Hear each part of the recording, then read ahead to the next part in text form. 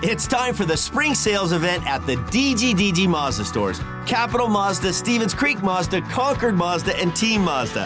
Hey, it's Shondell Grand. And right now, we've got a huge selection of brand new Mazdas with exciting spring incentives across our entire lineup.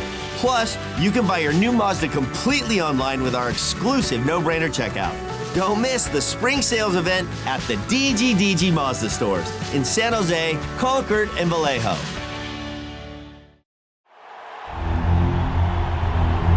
It's time for the Sharks Morning Skate with all the latest on San Jose Sharks hockey. Here are your hosts, Dan Rusanowski and Drew Remenda. Welcome to Philadelphia, the city of brotherly love, where you arrive in the corner in ill humor. That was the old story with the Philadelphia Flyers, and seems like that's what the Sharks have to deal with. It's been a while since we've done the morning skate. We skipped one yesterday. But since we last chatted, Drew, on this show, the Sharks have won their first game in dramatic fashion at Madison Square Garden. And then yesterday, a bit of a step back with another crazy second period, getting outshot 20-8 and losing to New Jersey, a very quick team 2-1. What patterns are we seeing developing here? Well, unfortunately, that second period pattern is what we're seeing. I'll look at some positives. So the positive that we've seen so far is goaltending. I thought Capo yesterday needed a good start and gave the Sharks a good start and gave the Sharks a chance. The effort, for the most part, the majority of the guys is there. The effort and the willingness to engage, the willingness to do what Coach Quinn and his coaching staff wants them to do. Their work ethic is there. We're seeing some guys with some really consistent efforts that I really like. And Nico Sturm was the first guy that jumps off the page on that. Defensively, Marc-Edouard Vlasic struggled a little bit yesterday, but still, overall, from last year to this year, it's a complete difference. They're a physical team, too. They don't mind that part, which I like. The big problem that the Sharks have is that their top guys are not consistently impacting the game. You know, top guys are top guys, but are you consistently making a positive impact to try to help your team win? That's not happening. And you know as well as I do. In this game, in the National Hockey League, your top guys got to be making an impact more games than not. And this group has to do it more often than the average NHL team. Agreed. Absolutely agreed. Because they're not as talented as some of those NHL teams. So that has to change. They have to be more willing to engage. What do you think of this city, Philadelphia? Well, right now it's great to be a sports fan in Philadelphia. Unbelievable. Yeah. You know, the Eagles are undefeated. Philly won last night. Yeah, they spotted them 4 runs and came back and blasted them. The Flyers are under John Tortorella playing very well. They won last night in Nashville. First time they've done that since 2016, wasn't it? Mm-hmm. 6 years. Yeah. It's a good time to be a sports fan. I like walking around Philadelphia because the history is amazing here. And it's weird because I'm a Western Canadian boy, but I really love coming to the East Coast. It is an interesting atmosphere here because the Flyers are having a transformation under John Tortorella that you would expect would happen when he showed up here. But we said it the other day, and this is my opinion, I think that the fans in Philadelphia are going to love this guy because he has some of the same hard-scrabbled background as the entire city. Yeah, exactly. He is perfect for this city. Absolutely perfect for this city. This city's hard, straightforward. They're going to tell you what they think. In your face. Hell, they threw snowballs at Santa Claus. You know, that tells you what kind of city these people are and what kind of fans these people are. They're demanding. They're unforgiving at times. So you go back to John and the Philadelphia Flyers. That last couple of years, they've underachieved. John came in right away and said they've got a problem in their room. He came out, we always those old rumors. He came out right away and said it. Got a problem in our room. Got to fix that. And went to work on it. What I like about John, he identifies the problems, and then he attacks them. So let's go back to the Sharks with that in mind. What are the problems and how do they get attacked? Well, the problem is, as we said, top guys. I think the top guys really need to start being top guys.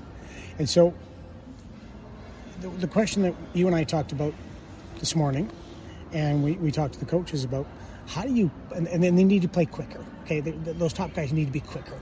So I asked, how do you play quick when you're not? And it's anticipation. Be willing to engage. Don't think that off the puck you're not supposed to be doing something, or you can just sit back. Get over support and be on your toes. If you think if you're comfortable out there, you're not playing the right way. You know what I mean? There's a lot of guys out there that think they're working hard, but they're not. They got to get out of that comfort zone of, well, nothing happened that shift. You've got to try to make something happen that shift. Tomas Hertl has got to get on his toes and play faster and play in quicker support. Hasn't scored since opening night. Exactly. And has he been a threat to score? No, like maybe once or twice. Nick Bonino has got to be willing to protect the puck and not give it away. In fact, all of those guys. I asked the coaching staff about that, and that's that confidence that David Quinn talked about. Instead of throwing the puck away, protect the puck. Protect the puck, and then if you're off the puck, get over there to help out. What did we see from Jersey yesterday? How many red jerseys were always around the puck? 3, 4, 5. But they're quick. Very quick. But you can play quick when you're not quick, if you're anticipating, if you're thinking quick. Right, and also you have to remember that the puck is faster than your skates, Yeah. so you can actually move it in a way, but that gets back to the anticipation part. But it also gets back to the support and help part. I'm not necessarily going to be totally negative about yesterday, Drew, because I liked what I saw in the attempt to come back in the third period. They just couldn't quite get it past the goaltender when they really needed to, and that goaltender played pretty well yesterday. Very good. Yeah, Mackenzie Blackwood played well. So, well, LeBanc came close. Nice to see him get back in and score, and what a shot! What a shot. And he should always be doing that. And I'm not trying to be negative. And I'm hoping I'm not coming off as negative. I'm just coming off as, like, let's be honest about where the Sharks can improve and what can get them back to winning. That Ranger game, from top to bottom, you had guys, everybody made an impact. And that's the type of, and it was a hard game, but that's the type of game you have to play if you're the Sharks. So now let's look at tonight. Philadelphia Flyers coming off a nice win in Nashville. They're all fired up about it. The Sharks do have an advantage in travel. Yeah, geez, how's that? We were actually sitting in our hotel when they started the game in Nashville, and then they lose an hour coming back. That's rare. Which is really unusual. Only an hour, but still it could make a big difference. Yesterday, the afternoon game, I think, had some guys a little off sync. But what about tonight? How do you recover? And the Flyers are a team, I think they're going to go with Sandstrom in goal. I don't know if you remember him from last year, but he played his first NHL game against the Sharks, and he had 43 saves. The Sharks won the game. But, we're just talking about Tomas Hertl. Last year, Hertl scored the winner in overtime in both games against the Flyers, including one where he had that natural hat trick after James Van Riemsdyk scored 2 goals. So maybe this is the tonic that he needs. And, Timo Meier's had a lot of success lately against the Philadelphia Flyers, too. I liked Timo's game in New York. I thought he dropped off yesterday. I want to see Timo continuing to do what he's been doing. He's not getting frustrated, which I like, the fact he's not scoring. And scoring is, if your son or daughter plays hockey, they go play hockey, and after the game you see them, you say, did you win? And then they say yes or no, and the next question is, did you have fun? No. Next question is, did you score?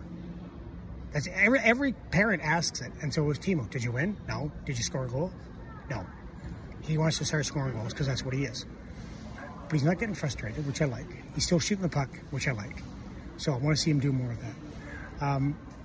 Hertl, you hope that he recovers that. Last year was his best game, was in this building. So going against him tonight, the work ethic, which I liked, has to be there. But it's, again, think quicker, be more willing to engage, be willing to support, come back, get above the puck, that reload that the coaches are talking about. The aspect for the Sharks has to be one where it's got to be, as cliche as it is, but it's a cliche because it's true, 20 guys. Everybody's got to make an impact. We'll see what the impact is. We're going to be on the air at 3:30 from Philadelphia, and the San Jose Sharks take on the Philadelphia Flyers. That's it for the morning skate for today. You've been listening to the Sharks Morning Skate. Make sure you're listening all season long to the latest Sharks news and information right here on the San Jose Sharks Audio Network.